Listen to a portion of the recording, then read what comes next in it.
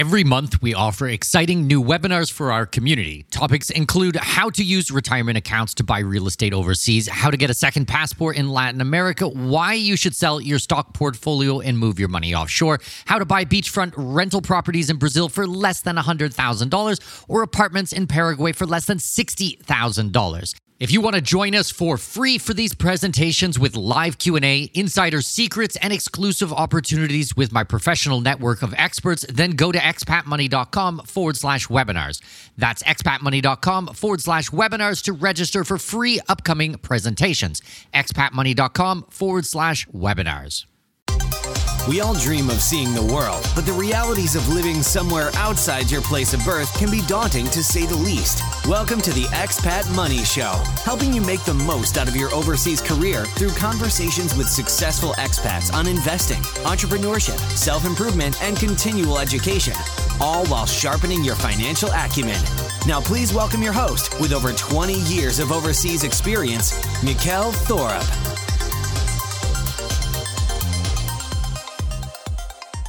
Welcome.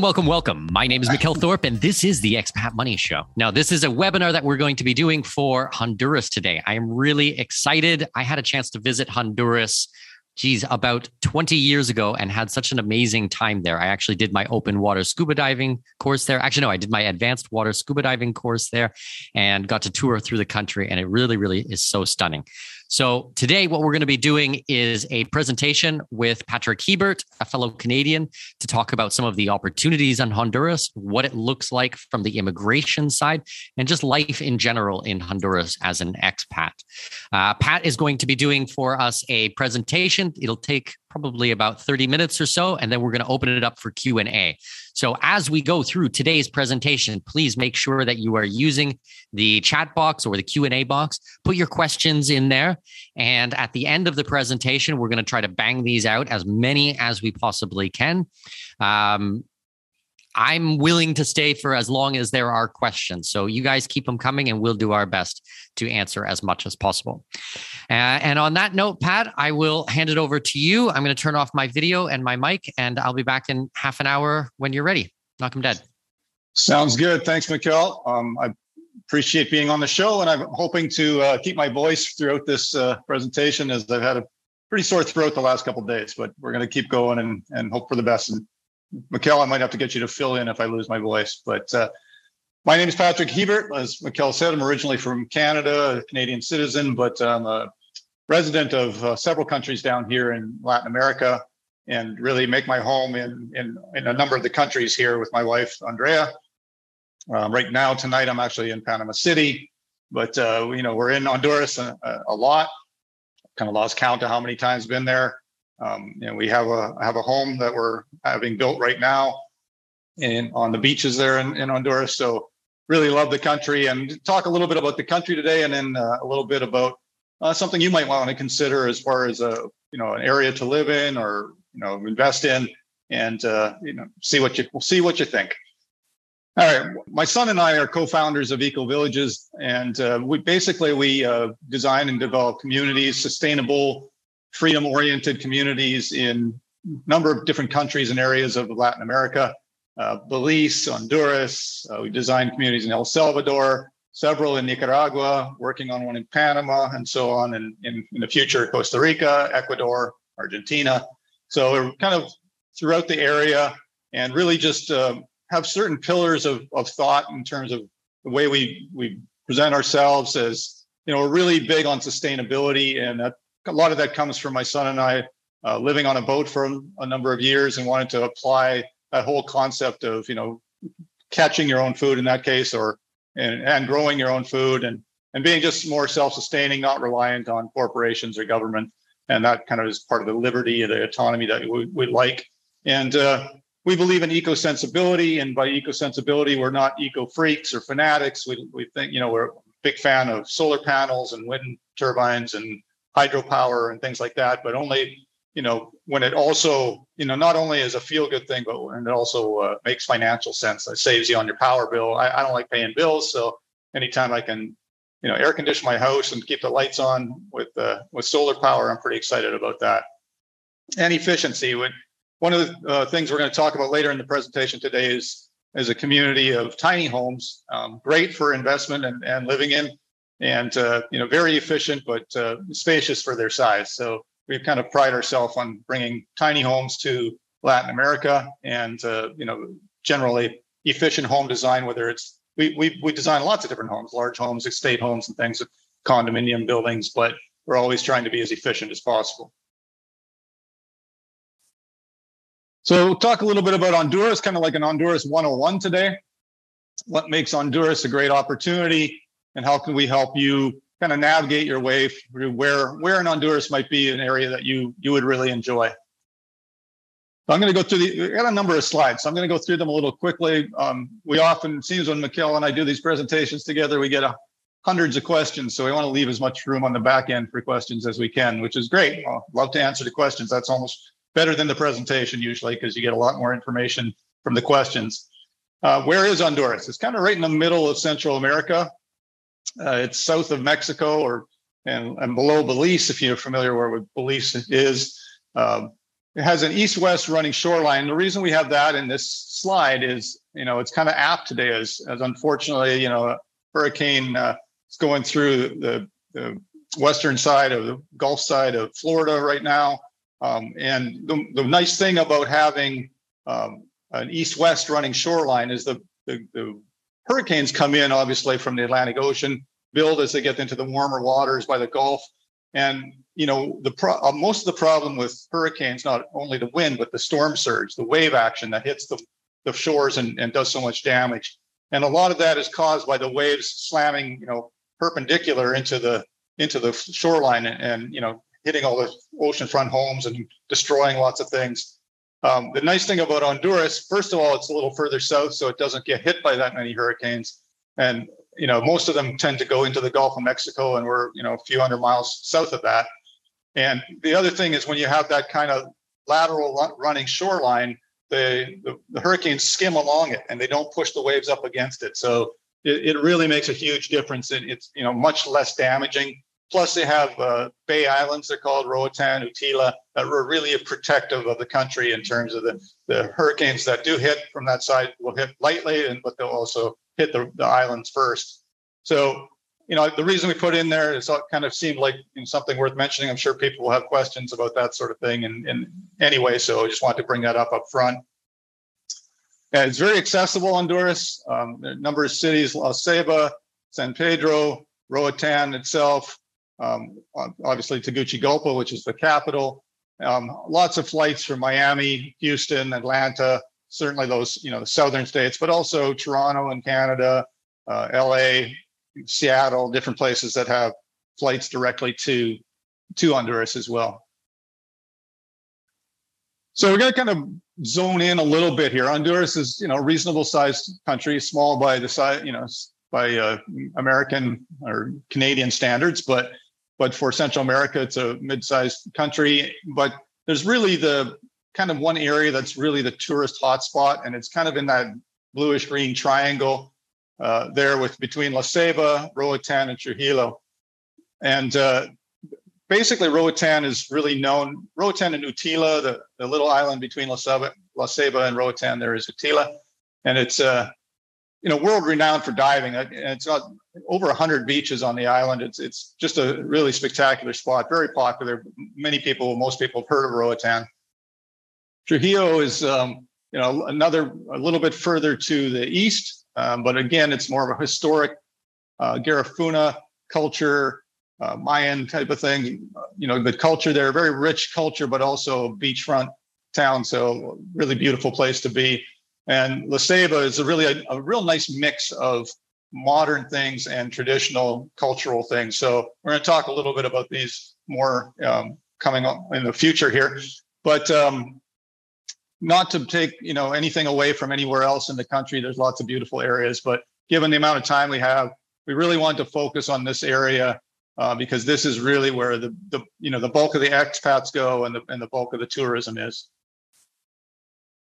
So what makes that tourism triangle so popular? Obviously, there's beaches. We're on the Caribbean. There's nothing more spectacular than the turquoise waters and the white sands of the beaches in the Caribbean. And, there's lots of, obviously like diving, water sports, all those sorts of things. And then on top of that, you have amazing fishing because it's not it's not overfished like certain areas. I know if you go to Costa Rica, it's still amazing there too, but it's got a lot of overfishing done, so you have less fish than you have in these areas. So, and then it's a really unusual area here. It's very rare that you have the spectacular Caribbean, the beaches, jungles with monkeys in it, and then right beside that, really tall mountain range, the Pico Bonito mountain range, and it's spectacularly beautiful. We'll show some pictures in a minute here of that. If I get brave, I might play a video of that we have. But if I don't get brave, because sometimes videos don't work so well on these Zooms, then please do send us a message at expat@ecovillages.life, and we will send you the video to watch. It's really a nice, really gives you a good perspective on how beautiful the area is. One of the other things I didn't mention yet is that other countries like El Salvador, that they don't have the Caribbean side. They have a Pacific Ocean border. Their country. It makes a lot of the people from those cities in El Salvador and other Latin American countries come to this part of Honduras because it's so beautiful, and they don't have that Caribbean side to their own country. So that when it comes to tourism, it really benefits because you get a lot more tourists in multiple seasons. You get all the North Americans that want to come down in winter or in summer holidays when their kids are out of school. But then you have the shoulder months where a lot of the local people or the countries that are nearby, the Latin Americans come as well. And so from a tourism standpoint, and which, from a rental standpoint, if you invest in a home down there, it's great because you have a nice flat, always occupied home. And it really helps with generating rental revenue.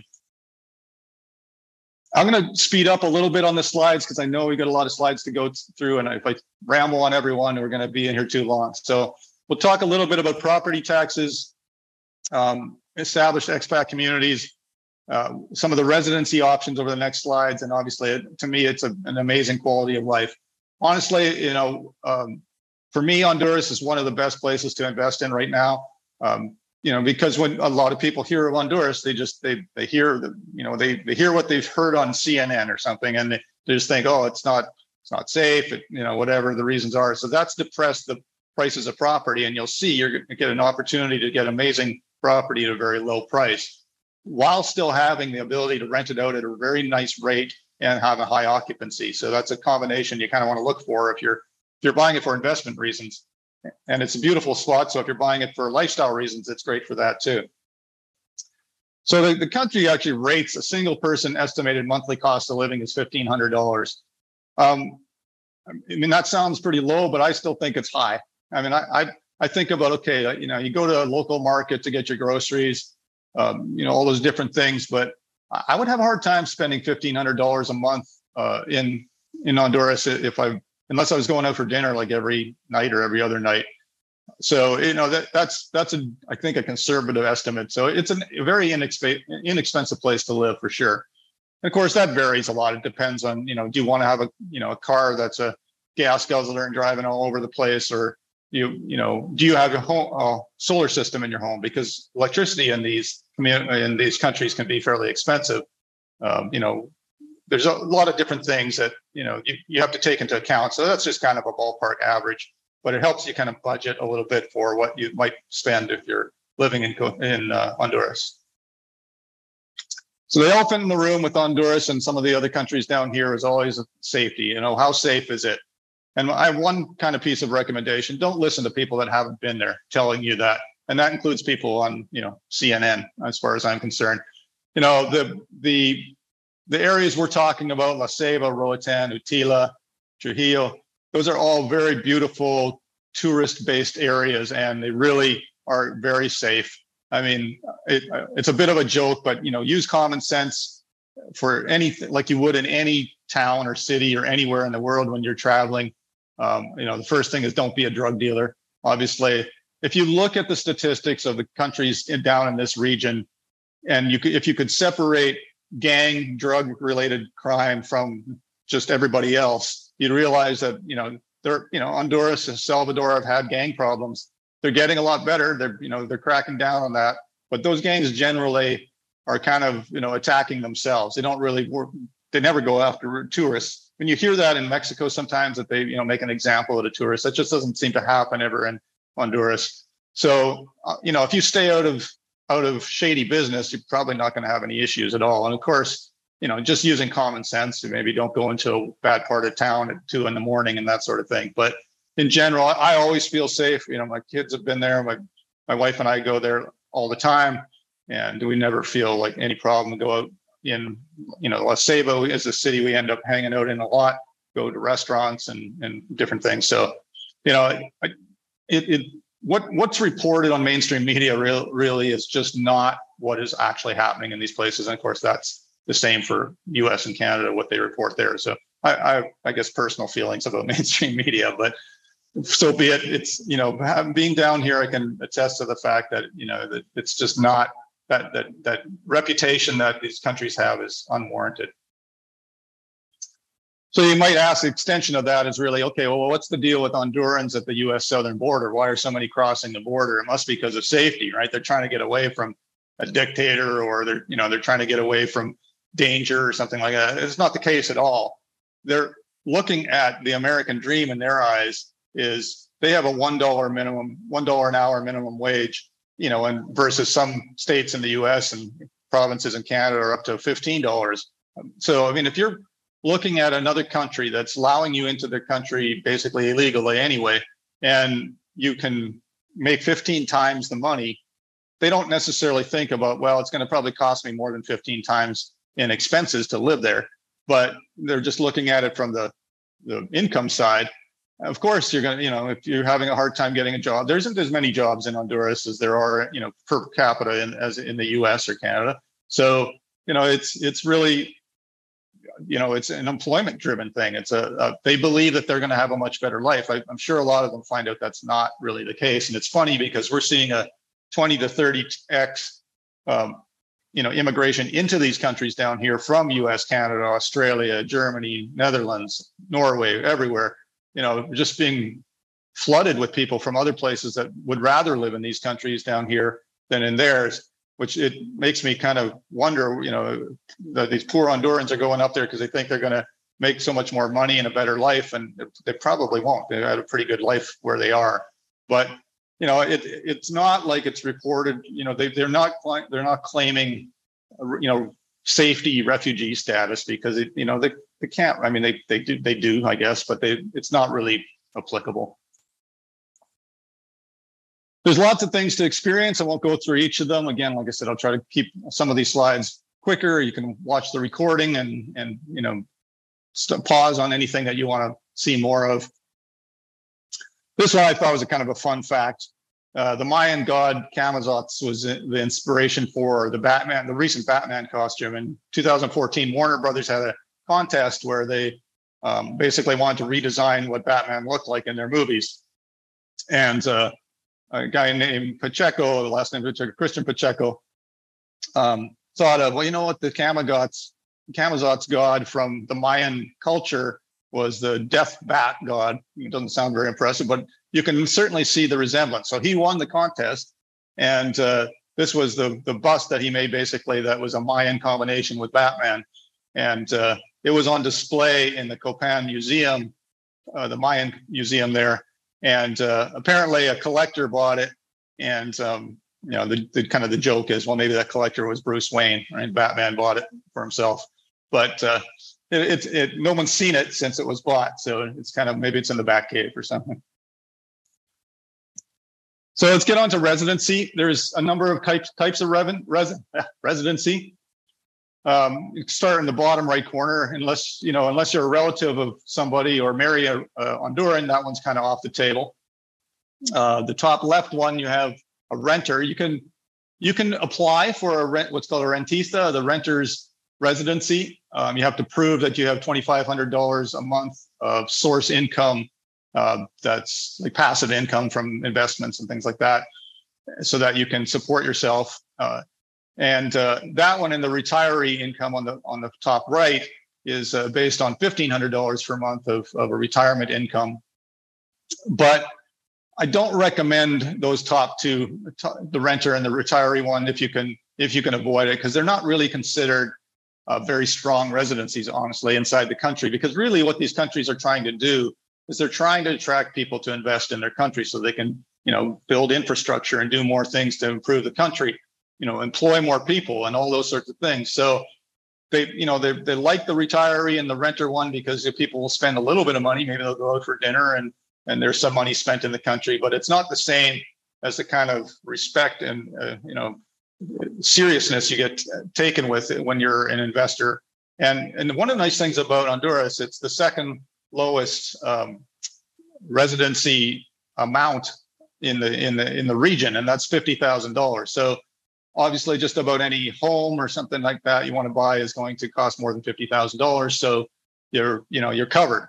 There's a couple of nice things about that too. Is that when you go to apply, you only have to have paid 50% of it up front before you can apply. Of course, you have to show that you are going to pay the rest of it.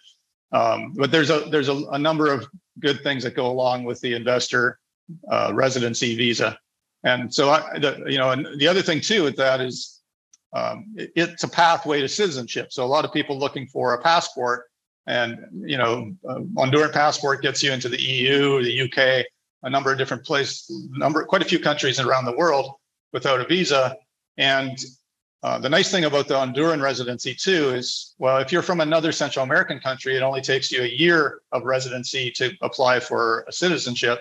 If you're from Spain, it only takes you 2 years. And if you're from anywhere else, you can apply up as early as 3 years to be a resident. So that's probably one of, if not the fastest residency program in this region. And so it's one of the least expensive to get residency, and it's one of the quickest to get citizenship from that. So it's got really good advantages on the residency side. On taxes, I mean, that's one of the benefits of a lot of these countries here. But obviously, the property taxes are extremely low. So, $4 for every $1,000 annually, so 0.4%. Capital gains is a fixed rate of 10%, regardless of the amount or what the capital is gained from.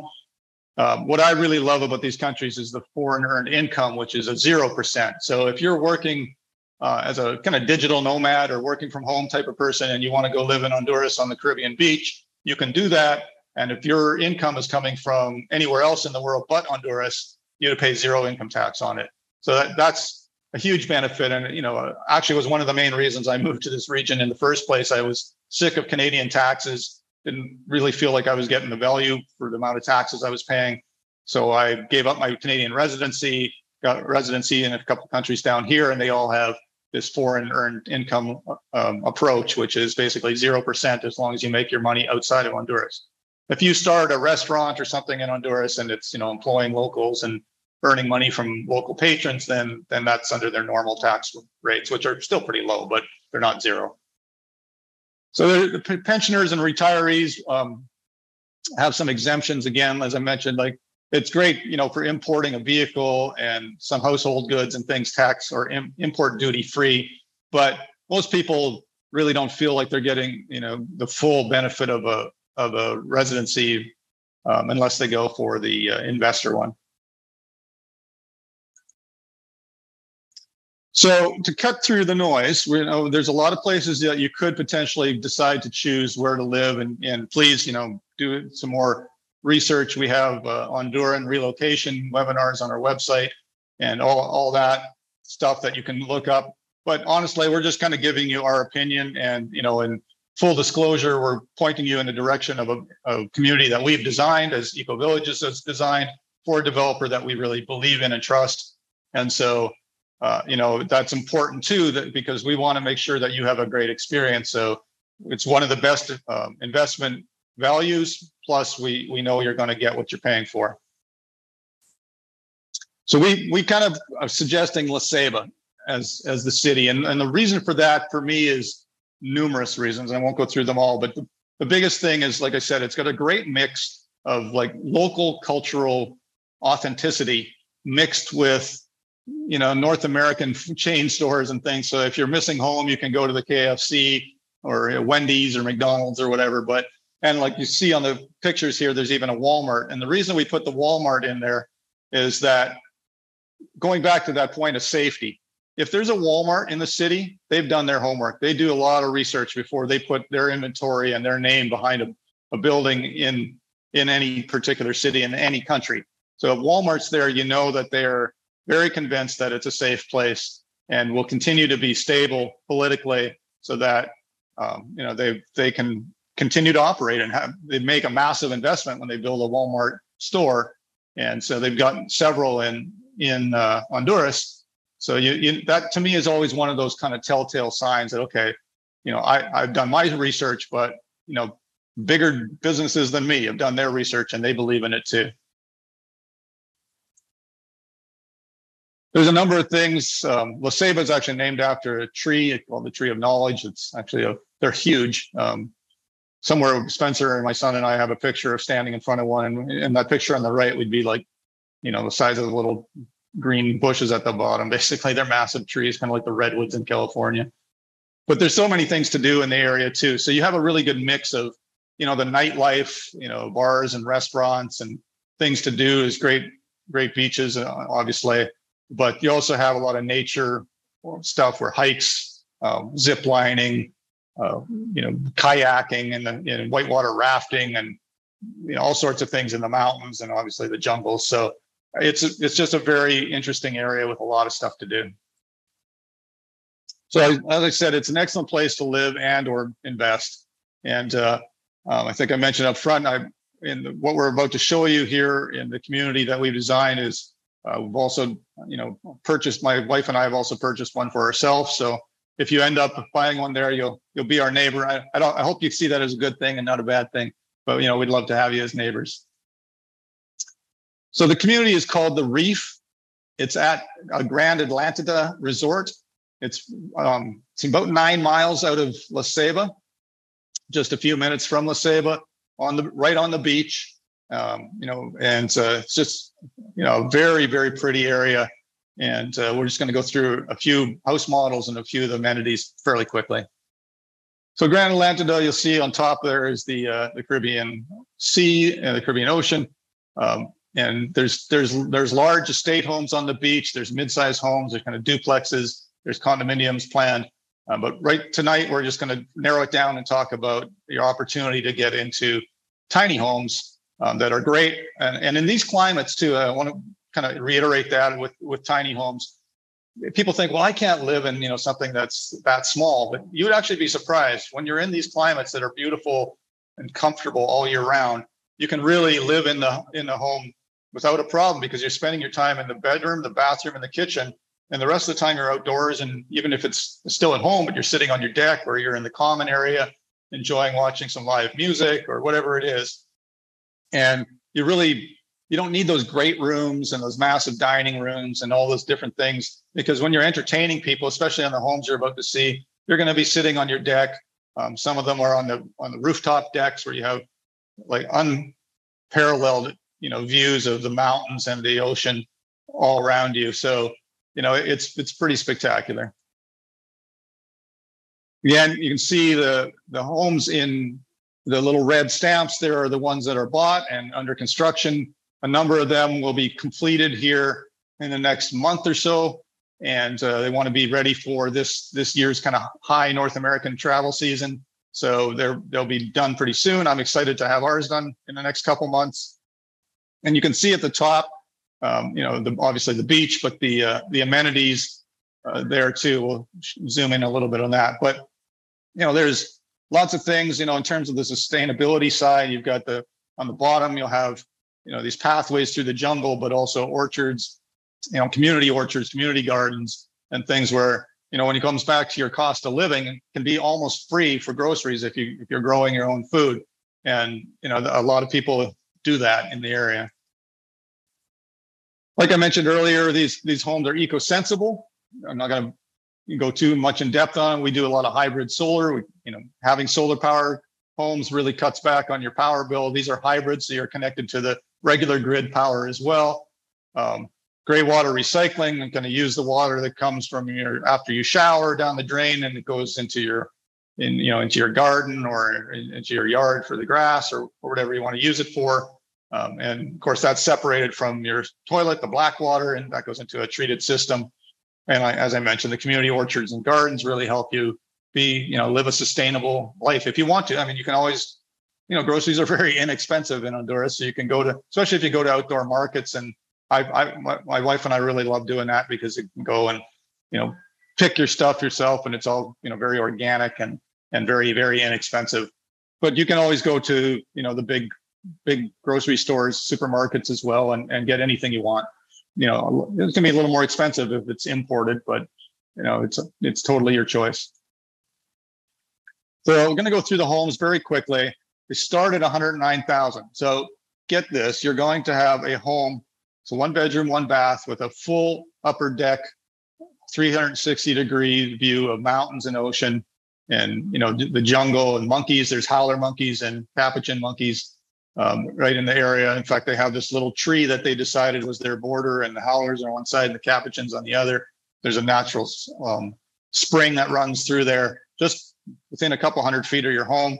And the monkeys come down there usually around late afternoon to drink before they go to sleep. And sometimes you get to see them kind of arguing with each other because the two species don't really like each other that much. But the Perla homes are amazing. And again, you're talking about being on the beach in the Caribbean at under $110,000. And there's the layout. You have a nice comfortable bedroom. These are all very modern, brand new homes, rooftop decks, open kitchen and design. You've got your storage, laundry, you've got your batteries for solar systems and things like that.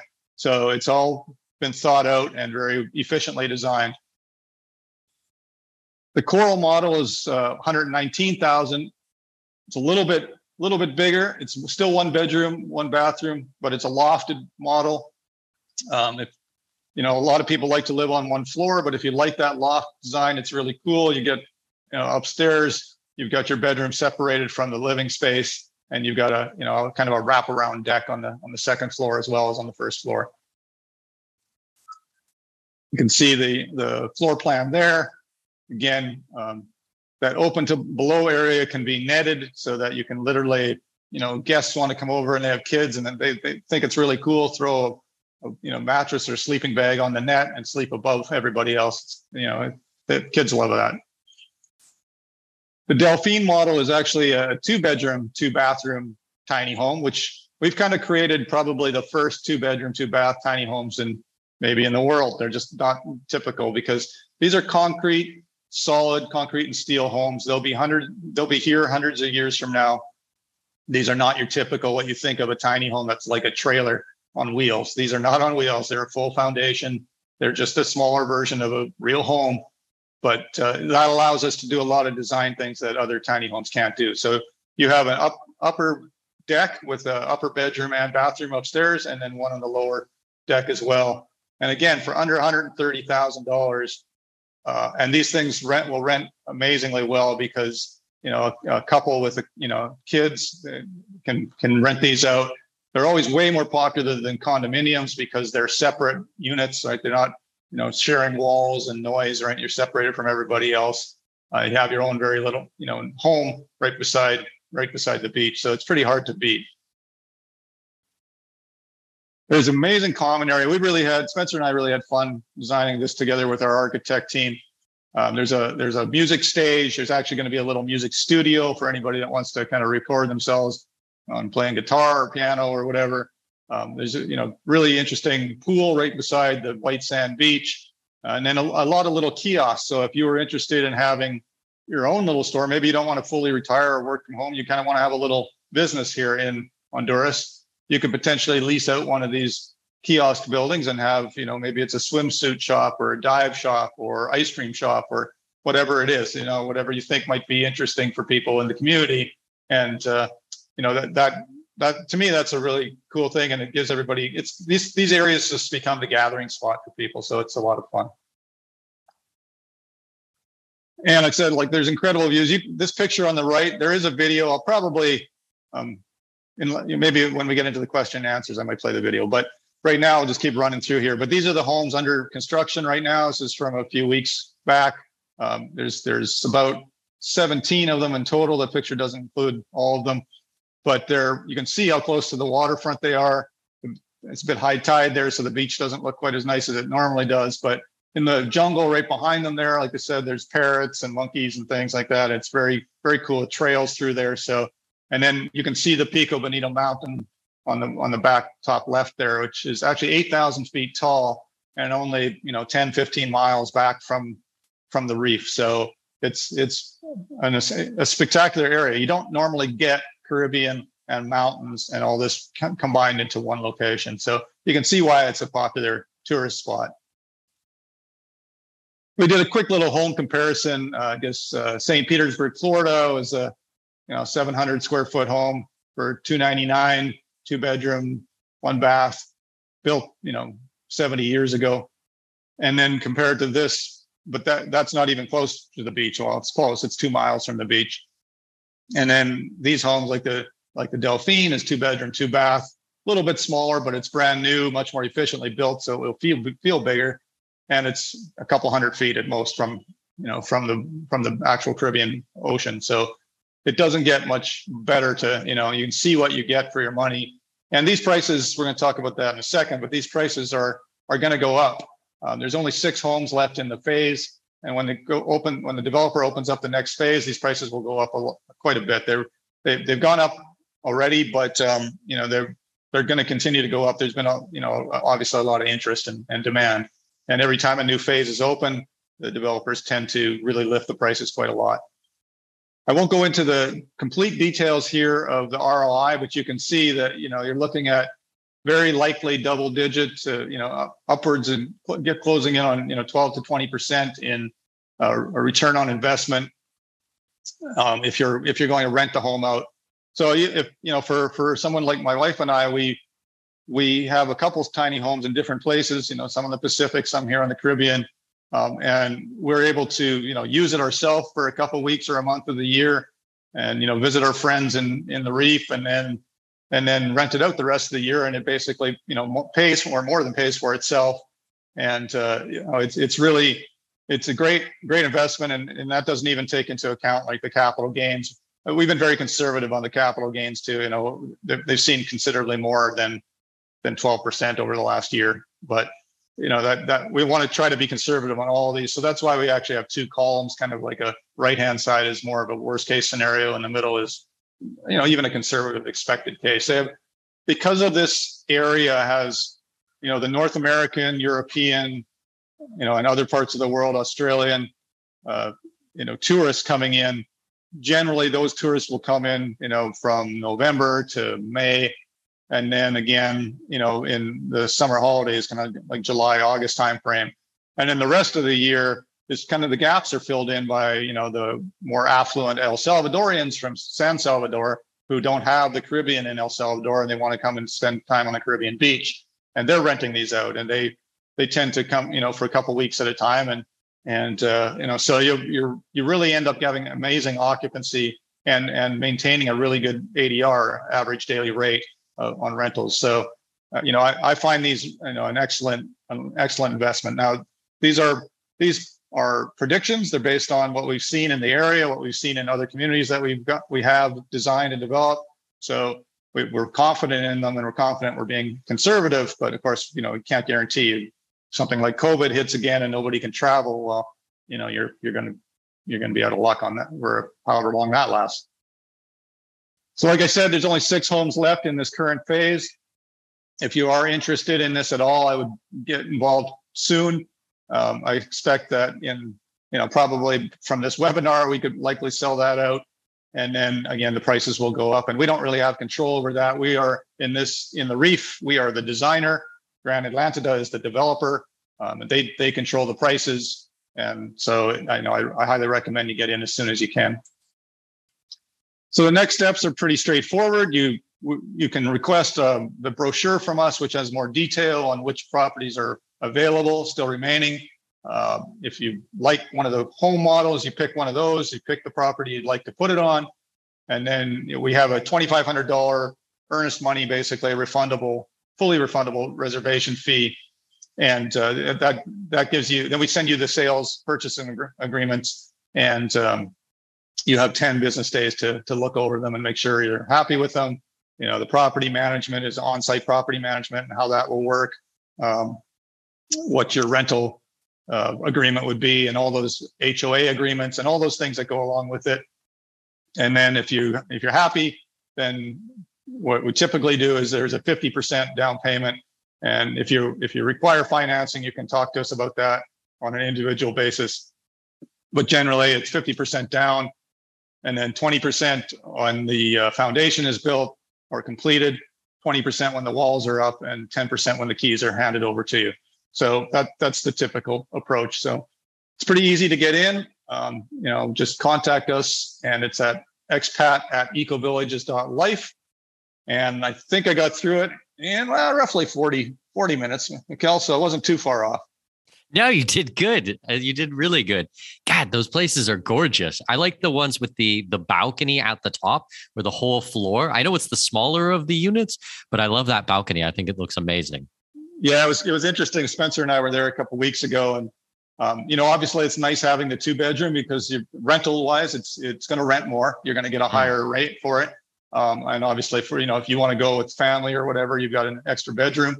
But I got to admit, it is pretty nice on that 360 view top floor. But they do have an upgrade option for those models that have an upper deck as well to basically have a drop down staircase that you can go onto the top floor of the second floor, which gets you even higher and still gets you that 360 view. So it's not a very expensive option. So you can combine kind of the best of both worlds there.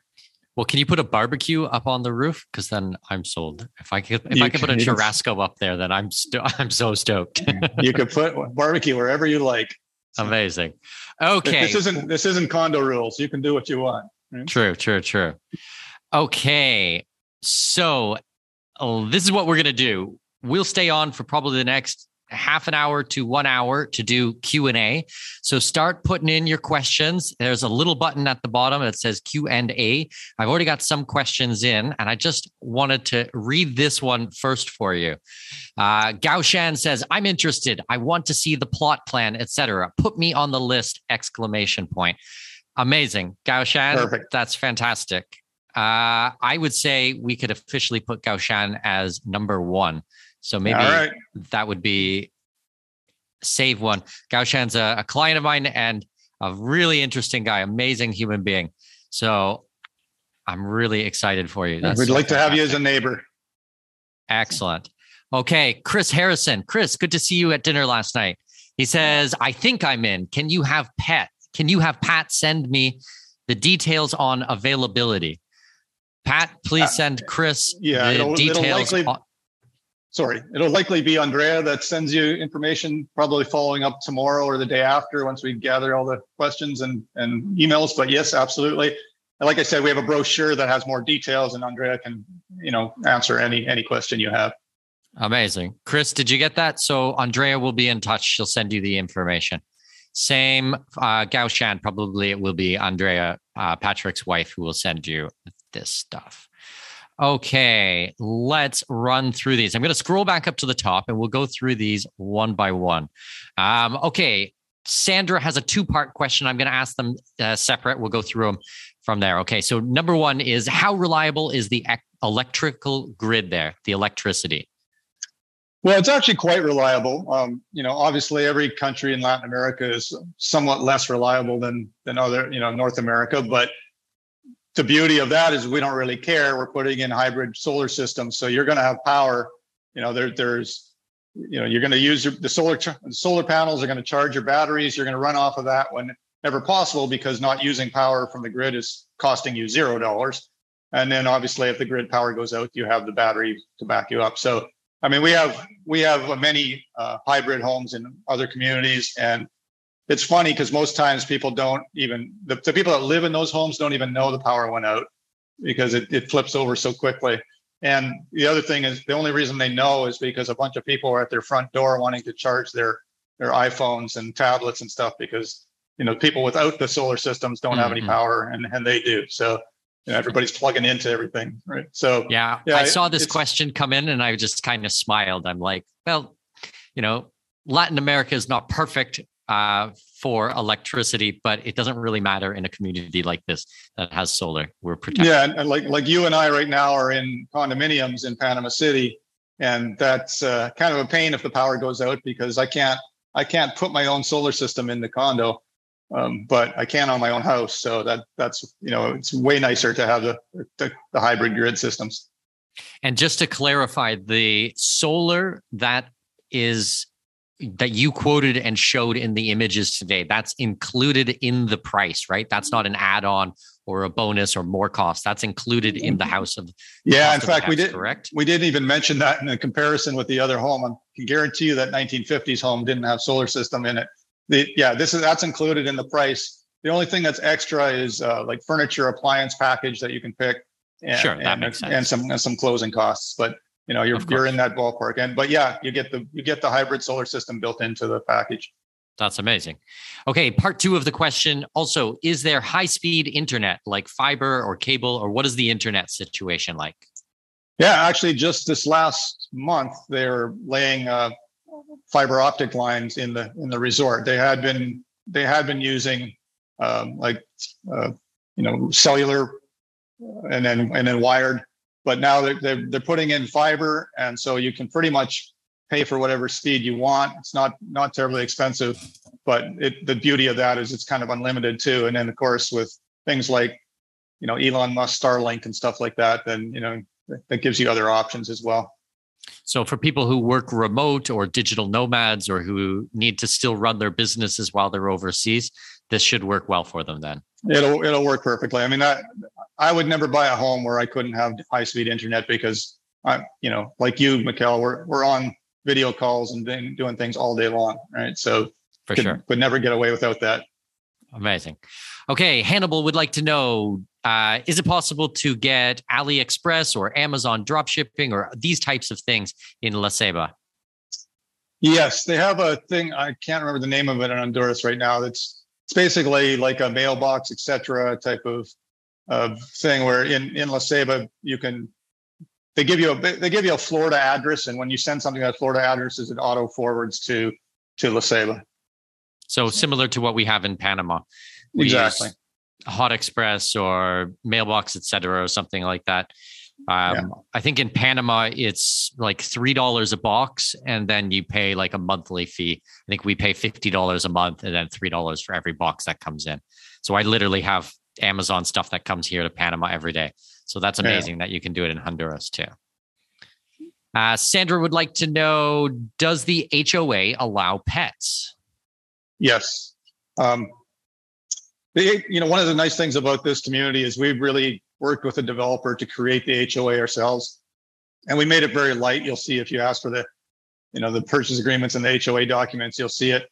The developer himself lives. The main guy, Jeff Hines, lives on and works with John Breschers. They live on site.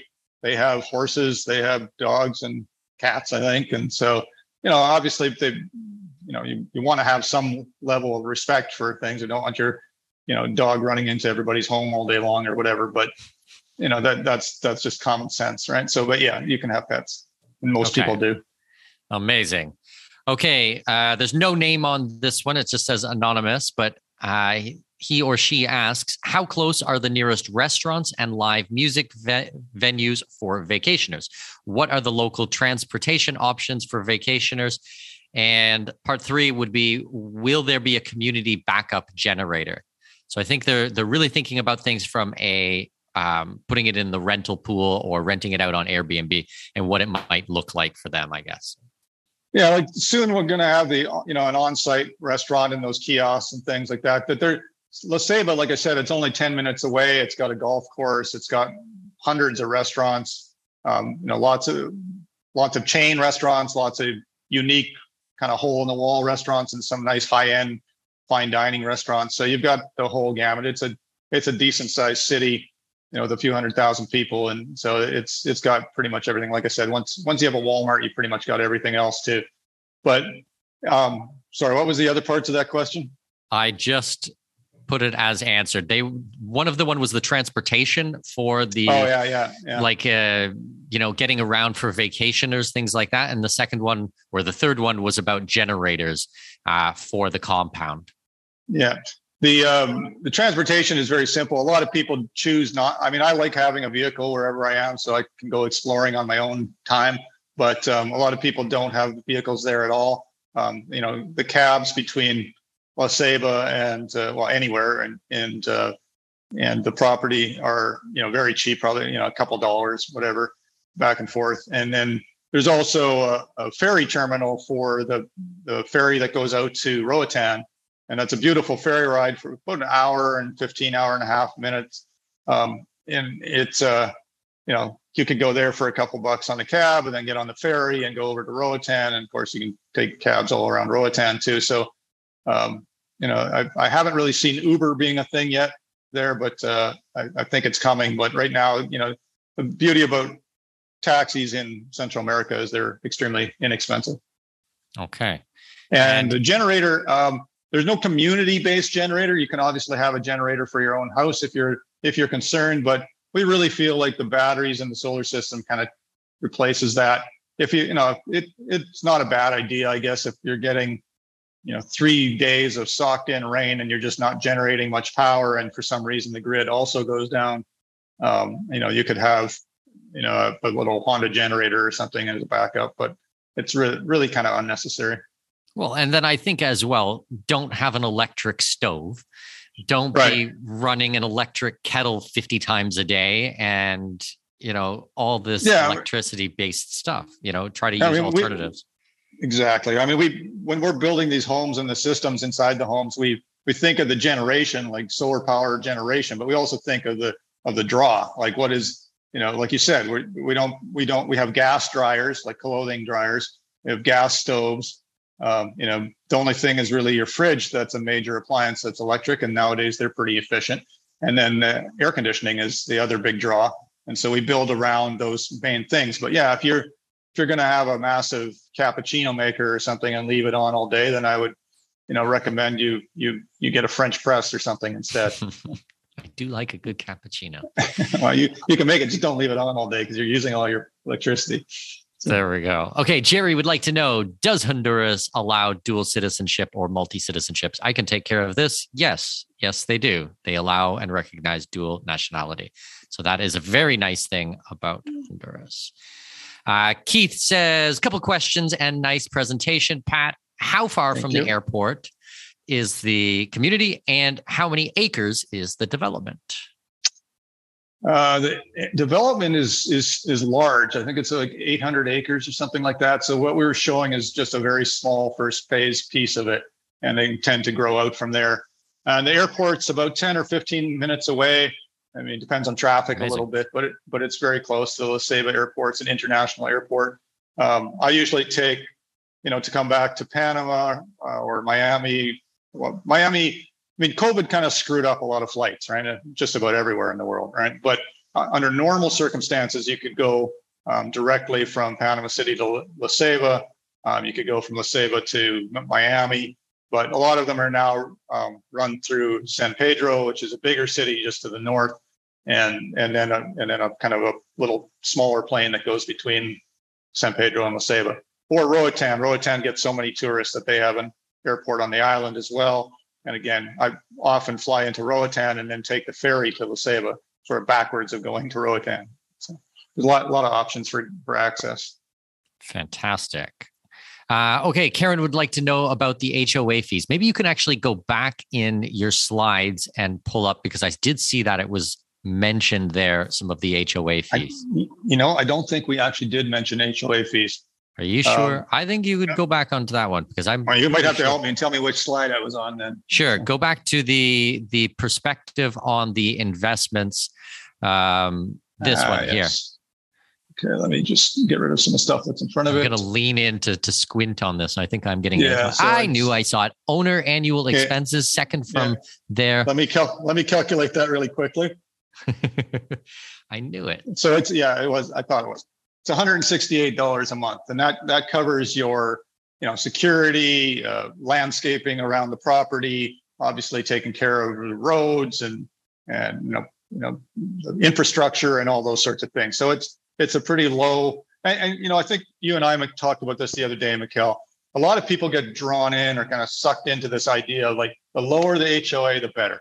And that's actually the opposite of what you should be looking at. Not that you should be radically high, but that it's reasonable, because any developer that says, oh, our HOA is only $40 a month or something, well, you can be sure that development isn't going to be there in 5 years. It's going to be bankrupt or really run down, and your asset is going to get run down with it. So, and the value is going to collapse. So I always look, we help the developers actually, define the HOA and the fees for it, because we kind of know what these places cost to keep going.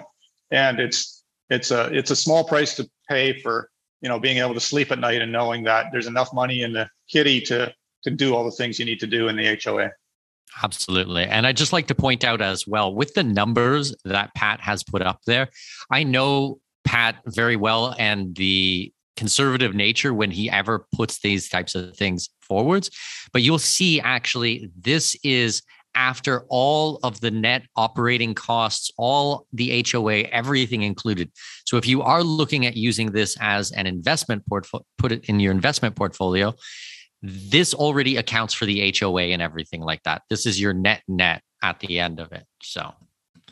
Yeah, and I think it's an awesome thing to diversify into right now. Again, you and I were talking about that earlier today too, Mikkel, is that, with this, what's going on with the stock market and inflation and everything like that, these places are kind of going, talking to people in Canada recently, in Canada, the inflation is going to start killing the housing prices because, obviously the interest rates go up, people can't make their mortgage payments, they might have to default, the bank takes it, the bank dumps the home back on the market cheap, prices start plummeting, right? That's just the natural cycle of things. But that isn't happening in this area, right? People weren't extended like that. They're not in that situation. And this is becoming a more and more popular tourist area. So while, Canadian home prices and US home prices might be dropping, these are going up. So in terms of diversifying away from the stock market or even real estate in North America, I personally think these are great options.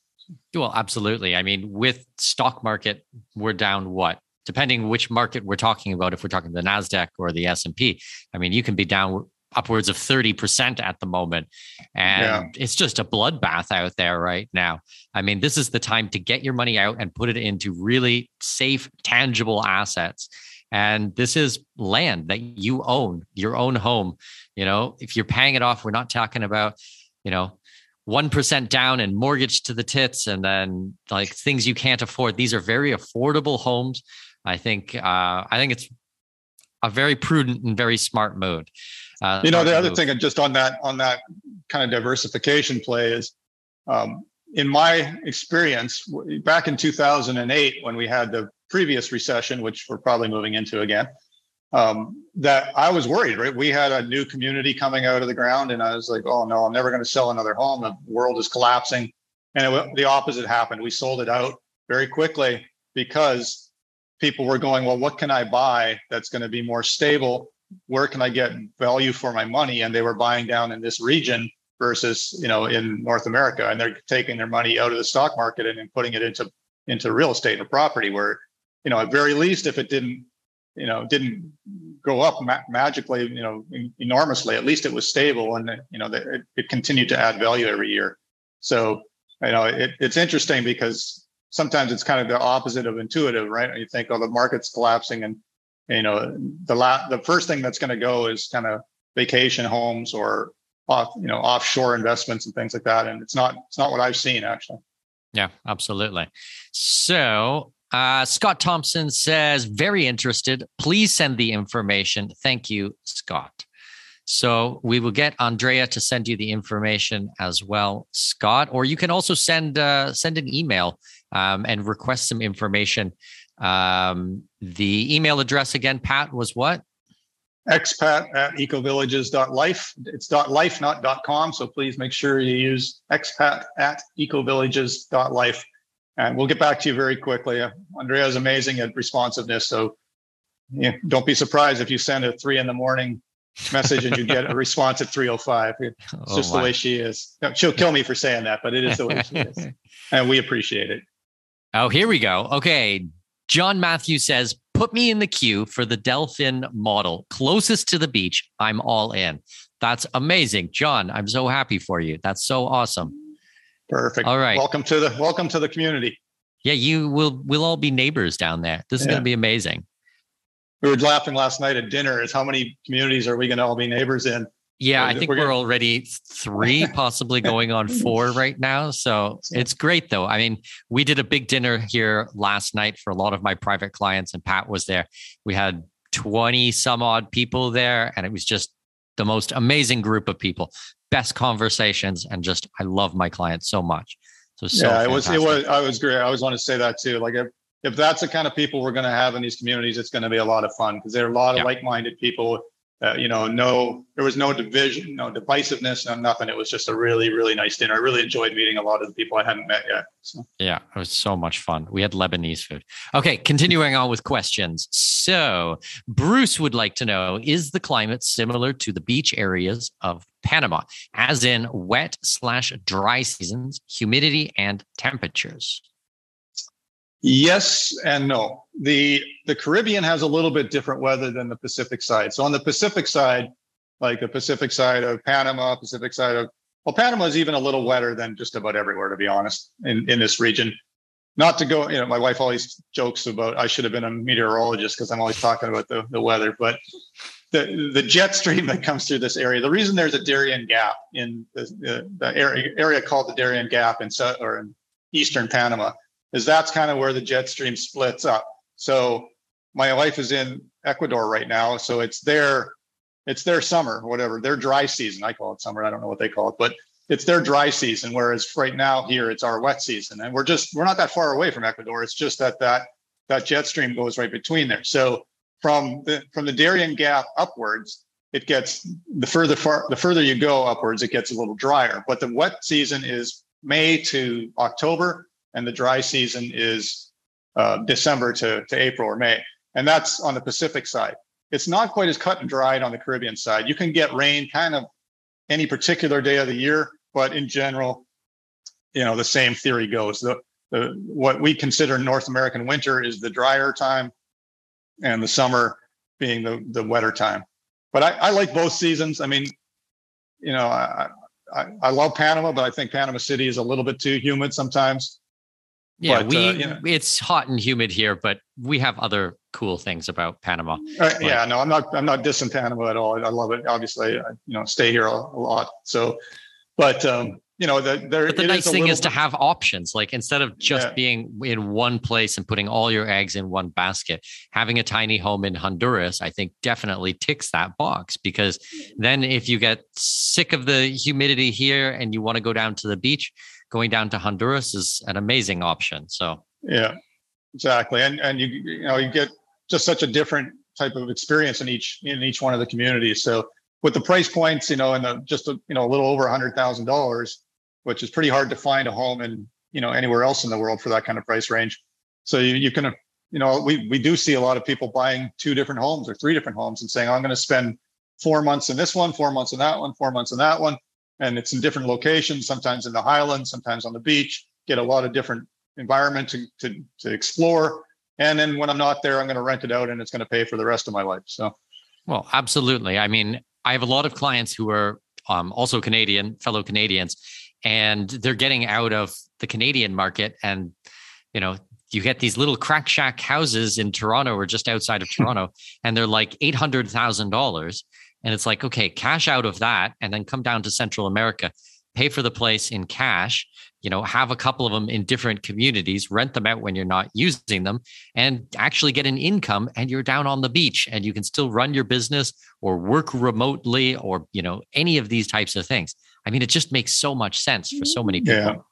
Well, and the tax consequences too, right? I mean, if you lose your residency up here and become a resident down here, and your revenue is not coming from Honduras, for instance, then it's tax free, right? So it's exactly. Yeah, and I'm out of touch with the housing market in North America. I was up, had a grandson recently, and I was up visiting, and And my son and I were just kind of talking about looking at, homes in the market, and, on Vancouver Island, it's just, there's basically nothing for under $1 million, and that's not a pretty home, right? It's crazy. And I feel guilty down here talking to somebody and saying, oh, they get this beautiful beachfront home for $200,000. And, I've obviously been gone too long to understand the market up there anymore. Okay. George would like to know / says he's interested, but he needs more information. He would like to see the cost of bigger houses, 3 bedrooms, 3 bathroom type of places. In this community, you talked mostly about tiny homes. Is it possible to put larger homes in this community or not? Yeah, and because of time, certainly send us a message at expat@eaglevillages.life, and we will get back to you. There's some beautiful, massive estate homes right on the beach, right near this community. It's all within Grand Atlantida, the same resort communities. You have all the same amenities, same perks and everything. So, there you can have mid-sized homes. Like I said, there's some kind of sort of more duplex style homes, and really beautiful homes of all sizes. So it's not just tiny homes. We realize that tiny homes aren't for everybody, but it's just you get all the perks of that, and you can put together you can buy an oceanfront lot that is quite a bit larger, and then you work with us to design a home and get your sort of custom built home on a lot, and still for a really amazing price. Okay, fantastic. Valerie would like to know, the solar systems include battery backup for the nighttime outages? Yes. Perfect. I mean, we've designed, not the most massive solar systems, because when you get into the solar system design, you soon realize if you're building them or designing them for the absolute worst case scenario, you can spend a lot of money on them, and you can and they're huge. But we've decided that we're going to put this kind of rate in there, or this kind of typical usage, and then if you want, you can go crazy. If you want to be totally off grid, not use any grid power, you can expand them yourself or have somebody expand them for you. And so the sky's the limit on that. But yes, you're pretty protected against power outages if you use the system smartly. And there's a lot of different things you can do with that. So. Okay, perfect. Mike asks, okay, will a recording be available after? Sorry for arriving late. I'd love to review the materials and watch the recording. Yes, Mike, we will send out the recording for everybody who has registered today. So we'll make sure that we get you a copy of this if you missed the beginning. This is also really good for anybody who's watching tonight and they want their spouse to watch, or their business partner or something like that. Then we'll send you the recording, and then they can watch the whole thing so that you don't have to try to explain the entire 40-minute presentation from scratch for it. It's always good to let them watch things. Okay. Alan says, how long between ordering and delivery? Well, with the tiny home, it depends obviously on the size of home. We just talked a little bit about, larger homes, like maybe 3,000-4,000 square feet homes obviously take longer, but these typically will take, I'd say an average you can count on like 8 months, 6 to 10 months is a pretty good time frame for, obviously concrete foundations take time to cure, and these aren't your typical North American stick homes that, the frames come up so fast. These are full, steel reinforced concrete homes, take a little bit longer to build, but they're going to be there forever. So it's worth a couple extra months to wait. Yeah, well, 6 months is quite good. And you also have to understand, for my Canadian brothers and sisters, we can build year round here in Central America. So it's not like, right. It's not like we have to get the snow or something. It's seasonal or anything like that. So, year round, except the only exception to that is if, this year we've had an unusual amount of rain on a lot of parts of the region. And so sometimes you get slowed down by that, and in some cases get stopped by that. But you're right. It's not because it's snowing or too cold. Mm-hmm, mm-hmm. Andre says, we are a family of 5. Is the 2-2 home going to be a bit small for us? No 3 bedrooms in this community?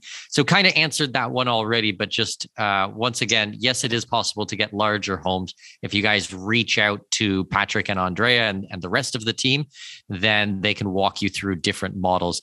I just asked Pat to make sure that in today's presentation, we didn't take too long and just kind of show some of the options which we thought were the most popular. But definitely there's options for larger homes as well. And if you did want to make a visit there, you can even tour some of the 3 and 4 bedroom homes. Amazing. Okay, Rodrigo would like to know, hi guys, what is the import duty in Honduras? Are imported goods and cars more affordable than say in Costa Rica? Well, it depends. Like if you're, going with a retirement residency or something, you get some breaks on that. It's all over the map, honestly. I don't really want to throw out too many percentages. You can probably Google it pretty easily, but a car will be different than a TV, and it's different than a household furniture, and there's usually a chart of the different rates, so it's not always just one standard rate. Costa Rica has gotten pretty expensive with importation. They've realized with all the people moving into the country that they should have made that a little more difficult in the beginning, because it will force people to buy stuff locally versus import all their stuff. And honestly, whenever possible, and I recommend this to everybody, and I've been recommending this for 2 decades, if you can help it, buy stuff locally, sell your stuff at home if you're moving. It's such a pain to load everything into containers and then go through customs and all that stuff.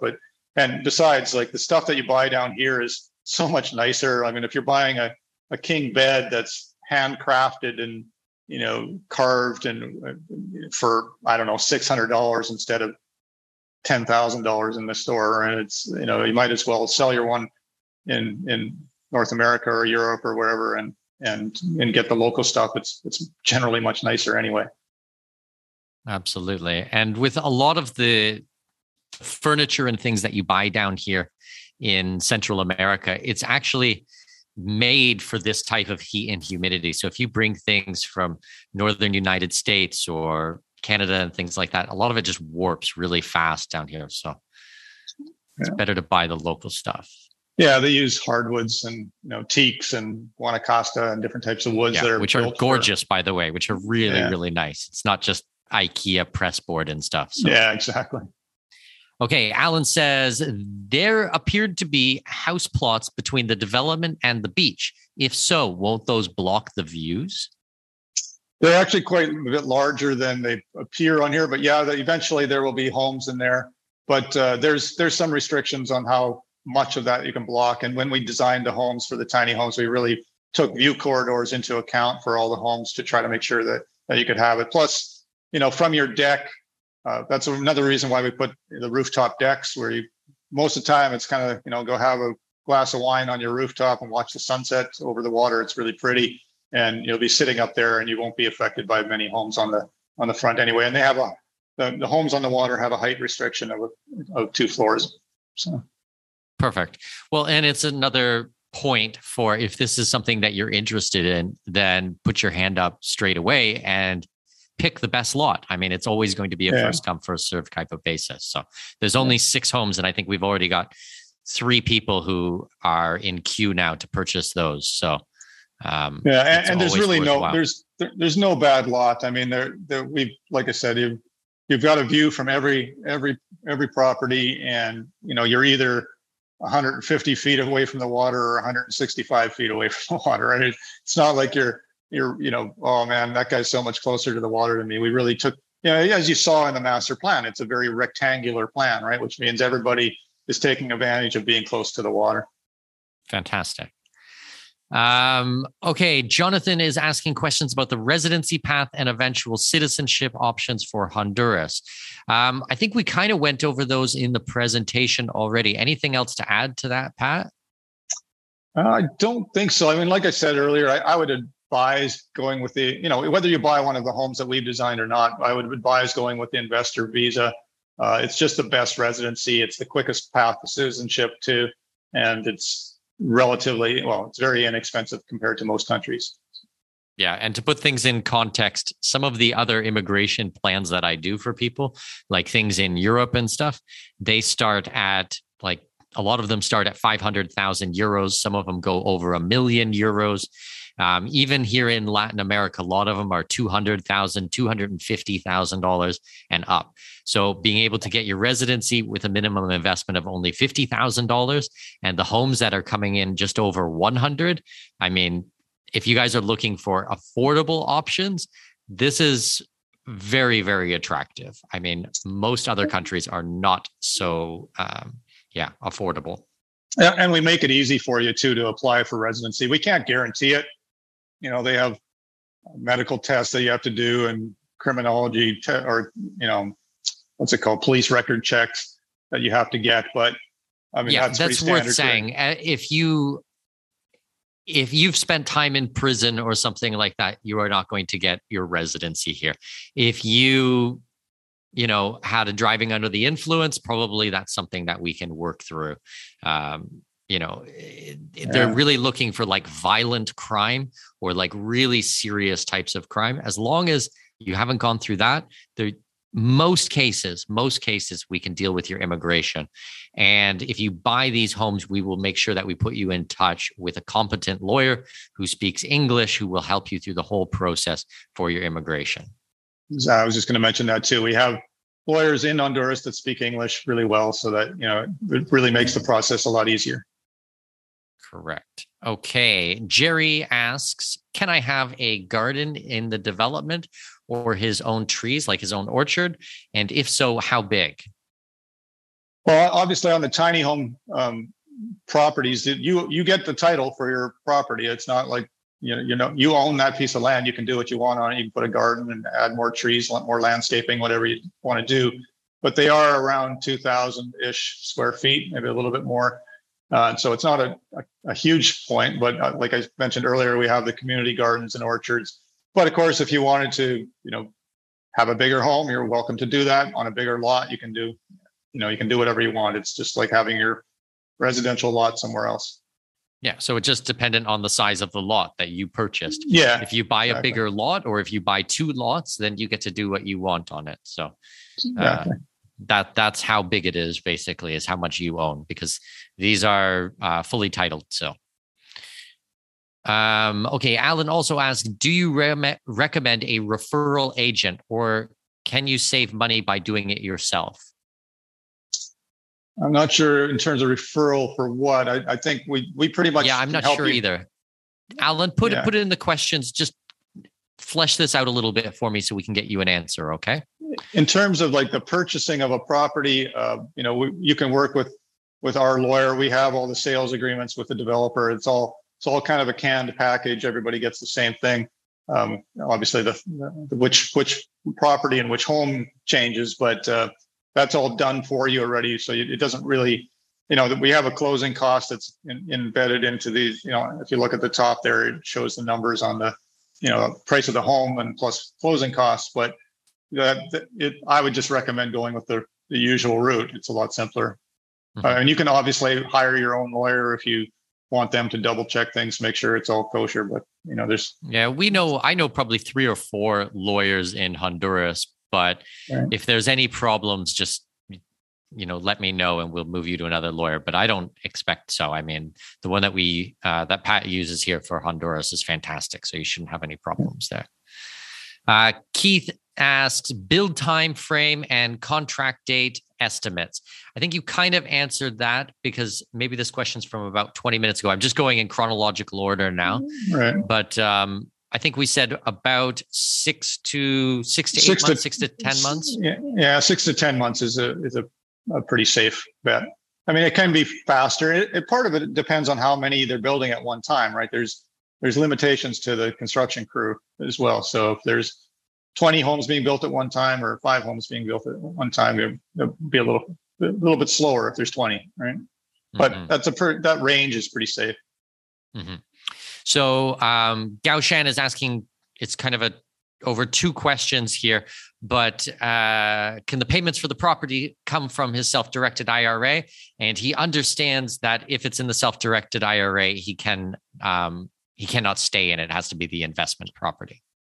Yeah, I don't worry. I mean, I'm sure neither of us really want to give you too much details on that. That's kind of up to your own tax attorneys or whatever. But in general, at a high level, yes, you can use a self-directed IRA to purchase these homes. But you hit the nail on the head.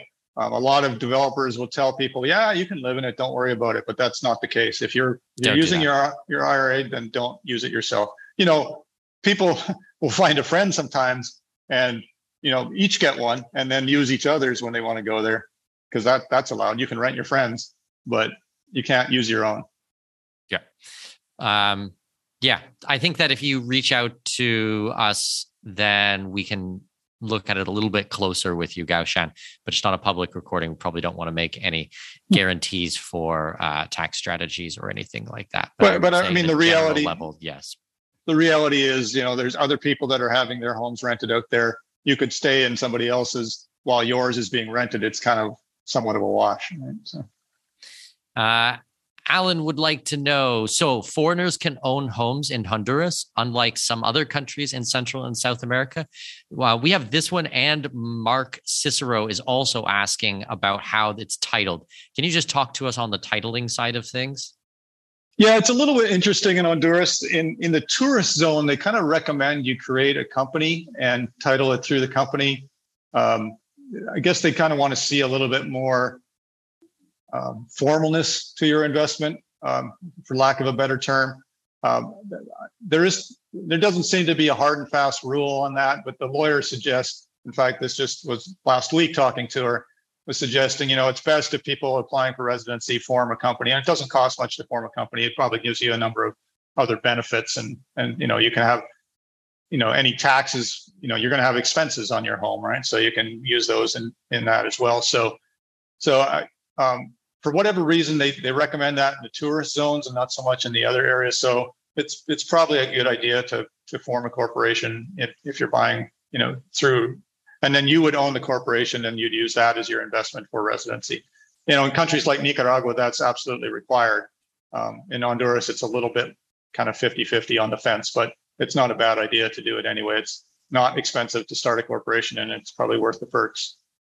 Mm-hmm. Okay.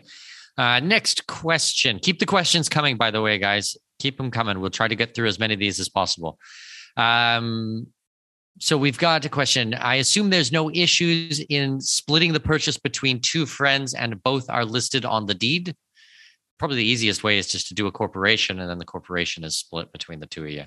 Yeah, you can do either, but yeah, like we just talked about with the corporation, it's easiest probably to do that. You both own the company. If you're both applying for residency, though, then you got to look at that, because it could work, because the $50,000 limit, if you're buying a $120,000 home, is enough for both of you to have a $50,000 limit. But you need to talk to the lawyer about the specifics of that. I know we've done some like that in the past in some countries, but I don't know off the top of my head of any split residencies on one investment right now in Honduras. Okay. Mike would like to know, how strong are the property rights in Honduras and the legal climate? We get asked that a lot. It's really not an issue. That the Honduras, Nicaragua, Salvador, all these countries are, other than Belize, are based on civil law. Belize is based on common law. Both laws have very, very strong rights. You get a very formal title, very clear. You have perfect rights to your property, just as any other title. That it's different than like a Mexico, where if you're within 50 kilometers of a beach or the ocean, or 100 kilometers of the border, then you have to go through a trust and have a local Mexican ownership in the trust and things, or a bank has to hold the trust. So it's fortunately a lot cleaner than that. You have like very distinct title and deed on your property, and it's in your name or your company's name completely. And so it's one of the reasons I invested in these countries early on, even though I spent a lot of time in Mexico, was for that reason. I could own it outright without anybody else involved. Fantastic. Okay, maybe you can go back to the slide with the email address. George says, great, thanks for answering my questions. I will send you an email. So there is the email at the bottom there, expat@ecovillages.life. Bruce would like to know, please talk about the banking system in Honduras. Is it as safe as Panama? Do you transfer funds by wire? Do banks need to approve a client to accept many transfers? I think what he's really trying to ask is for sending money, the payments for these houses, what that would look like. Is it safe to send money down there for these? Yeah, the banks in Honduras are the same banks that we have here, the same banks in Nicaragua, the same banks in Costa Rica. You have the BAC, you have LAFICE, you have, these are big names in this area. They're massive $1 billion banks, and they're, actually some, I find, or like I said, my wife and I have bought a home there too, and we're making payments, and that was one of the easiest transfers I had to do. I used my Panamanian bank online and just sent the money for our down payment and our initial deposit. No issues. They had it within a very short period of time, and so I've never had. In fact, I have a bank account in Nicaragua, which is very similar to Honduras.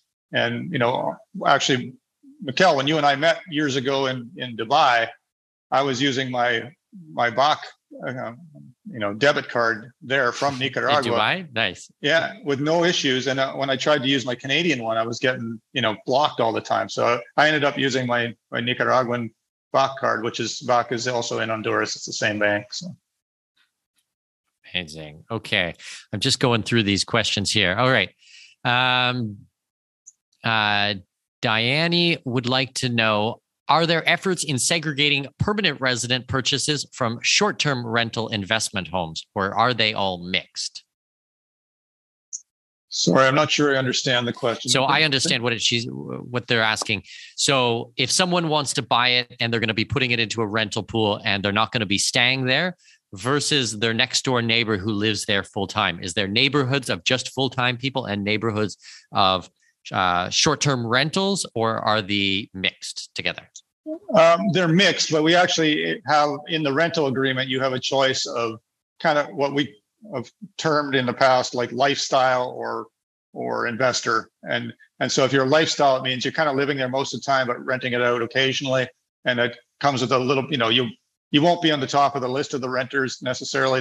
The people that are buying it as an investment, as a rental property, will get kind of first come, first served sort of thing.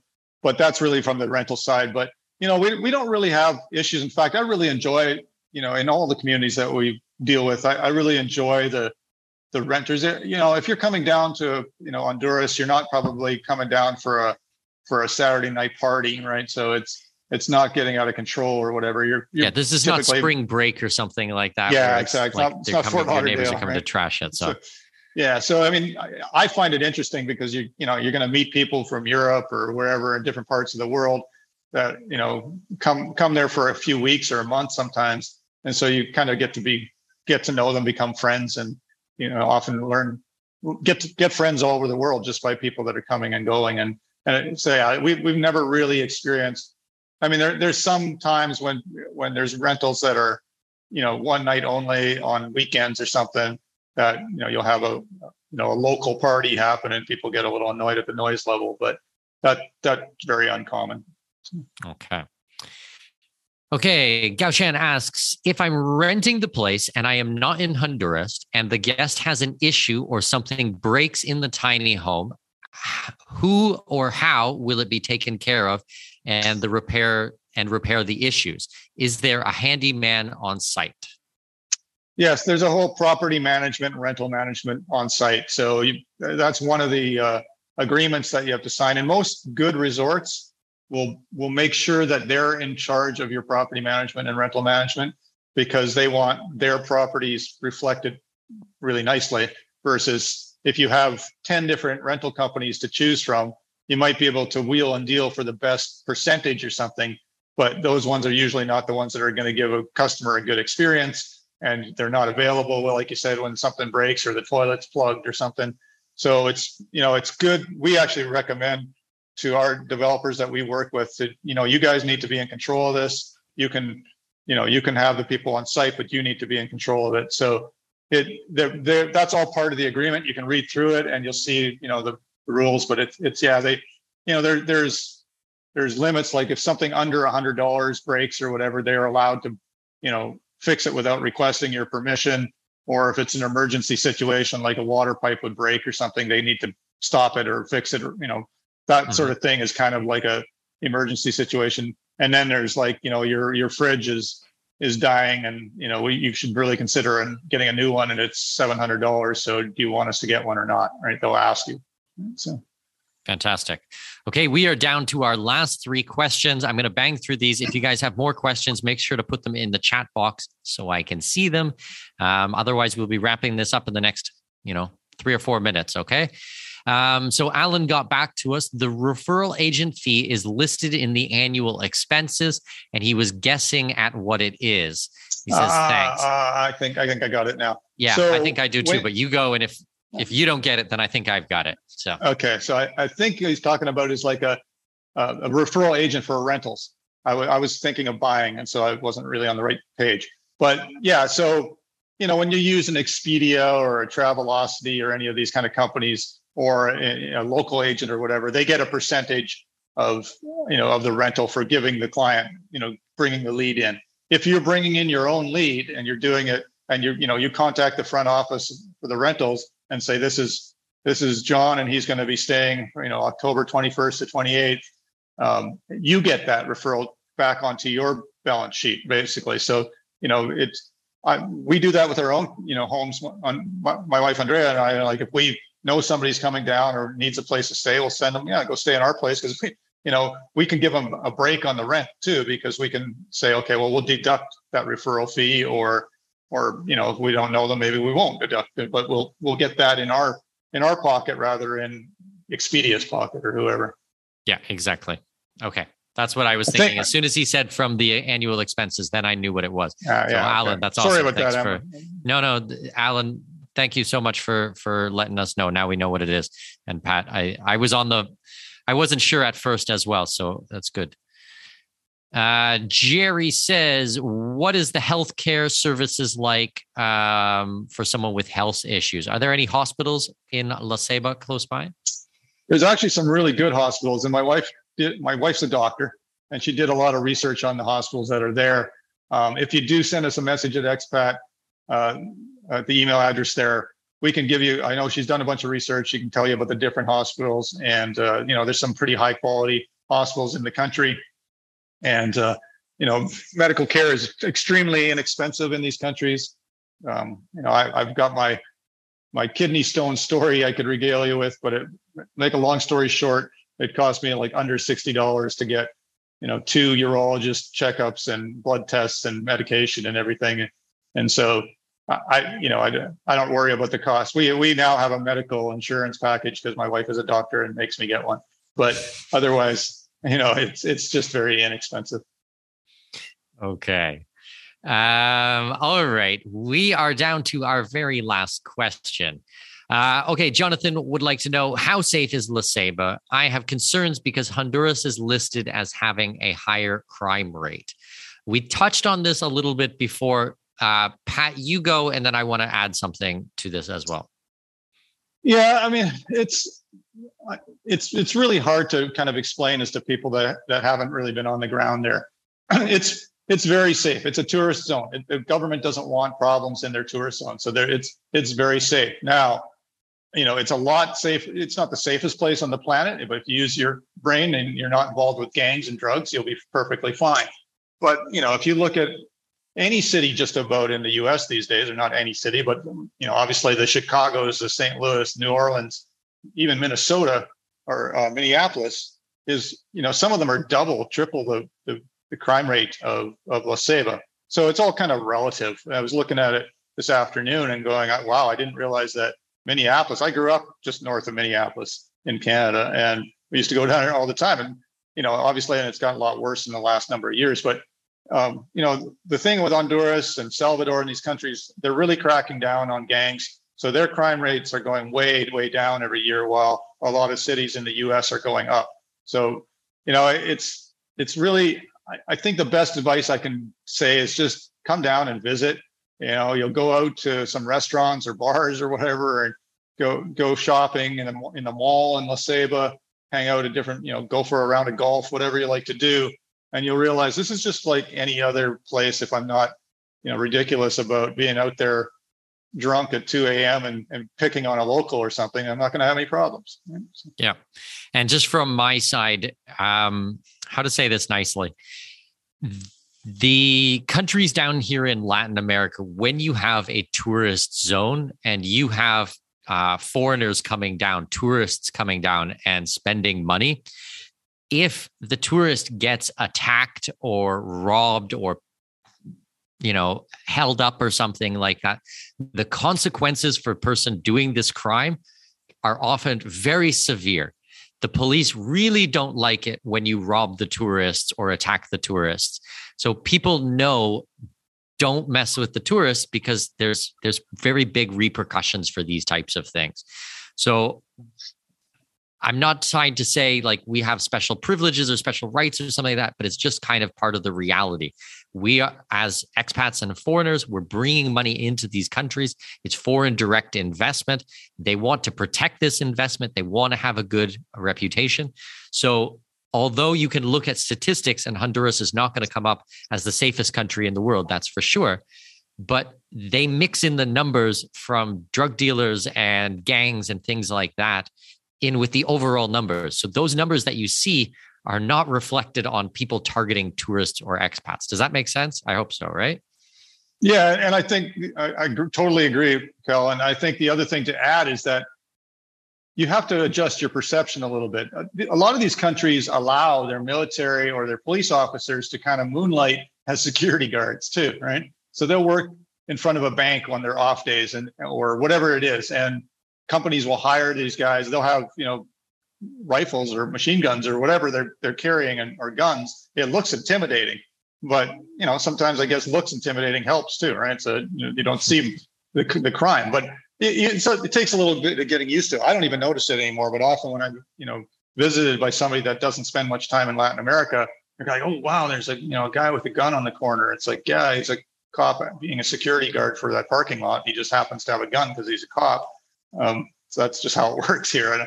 And I forget that that's a thing, right? So, so again, and like you said, the governments are very, very into promoting tourism and investment in these countries. And the last thing they need is somebody getting hurt or being on the news or, that they've been robbed or whatever. So you rarely ever hear of that. The only thing you hear is these generalized crime stats on mainstream media. And, it's a little frustrating, honestly, when you live down here and you feel way safer than you do in North America. Yeah, absolutely. Okay, I think we are at time. That's pretty much all of the questions. So I hope that we got to everybody and we got your questions answered. I hope you guys enjoyed today's presentation. We're really doing our best here to bring you guys honest and upfront information about this. We're not sugarcoating things. We're telling you guys as it is. I'm really trying to bring you fantastic opportunities, things that I'm often investing in myself. And just things that you're not going to hear about anywhere else. So I hope that you got a lot of value out of today's presentation. I will make sure that I send this out to everybody who registered today. And if you guys want more information, if you want to ask Pat questions or speak to Andrea about things, there should be an email address on the screen for you there. It is expat@ecovillages.life. And I'm sure they will be more than happy to help you out with that. Yeah, we love helping people relocate and do what we did and, have the awesome lifestyle that we're able to have down here, and very grateful for that. And like, we were talking about dinner last night. It was really fun with a lot of people that are just great, like-minded people having a good time. And so I hope a lot of people got some good information out of this presentation, and maybe we'll become our neighbors. Thanks Amazing. Very much, Mikkel, for having me on the presentation. Thank you, Pat, for taking the time out. And Alan says, thank you so much. This was super interesting. Uraj says, greetings. I joined the program a little bit late. He wants to know when the project will be completed. In a nutshell, there is 6 homes left. Well, probably only 2 or 3 after today's presentation, but delivery time is within the next 6 months or so, and it is possible to get your residency. So if you want more information, send an email to expat@ecovillages.life. And that's it. Let's wrap it up. I hope everyone has a great night. And I'm off to Uruguay this weekend, so I won't see any of the emails coming in, but I trust Pat and the team to take good care of you. And Chris says, thanks, Mikkel and Pat. Our pleasure, Chris. Happy to see you, and I'll see you this week as well. Thanks, guys. Talk to you soon. Bye, everyone. This episode may be over, but your journey to greatness continues by visiting our webpage and signing up for our newsletter. For convenient access to new episodes, show notes, and other crucial resources, visit expatmoneyshow.com. We look forward to you joining us on the next episode of the Expat Money Show. Safe travels.